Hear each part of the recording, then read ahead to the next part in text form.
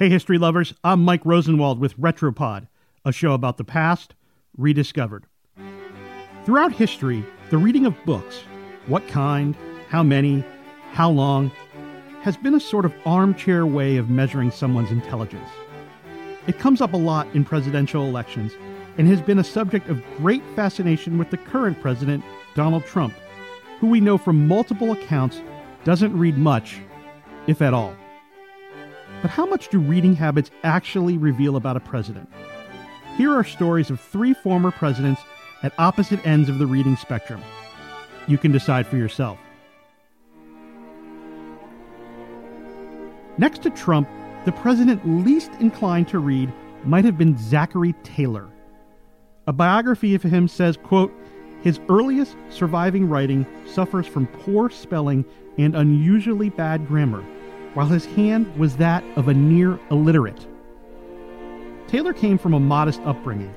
His father was a planter, and he had little formal education. Taylor rose to become president in spite of his background, after his heroic military leadership in the Mexican-American War. He died a short 16 months into his presidency without making much progress on the pressing questions of preserving the Union or dealing with slavery.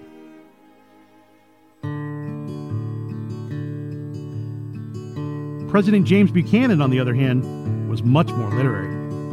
Buchanan was a serious reader throughout his life. He especially loved biographies of George Washington. Buchanan's nephew described precisely how he read, which was a little odd. The nephew wrote, quote, no matter how many lights might be on in the room, he always had a candlestick and candle, which he held before his eyes, and by that means read his paper or book.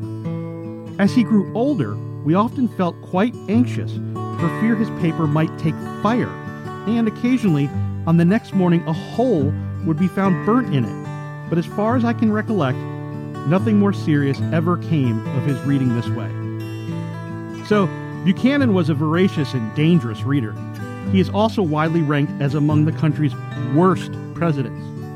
Buchanan is the president who let the South secede.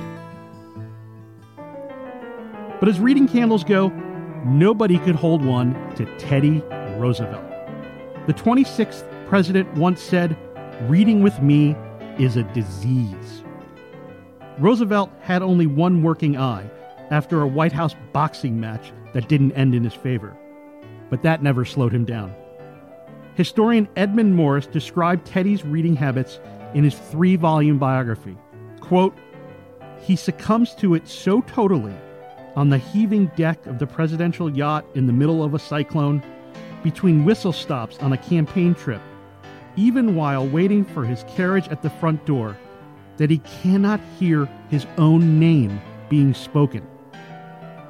At minimum, Teddy read a book a day: history, poetry, philosophy, novels, sometimes an entire book before breakfast.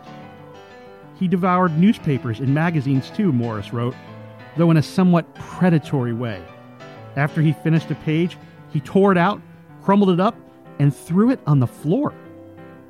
This went on all night, every night, until Teddy's one good eye had enough. Then he would leap from his rocking chair, get into his cozy pajamas, and place next to his pillow, quote, a large precautionary revolver. Teddy would then energetically fall asleep, Morris wrote, there being nothing further to do. I'm Mike Rosenwald. Thanks for listening. For more forgotten stories from history, go to WashingtonPost.com/Retropod.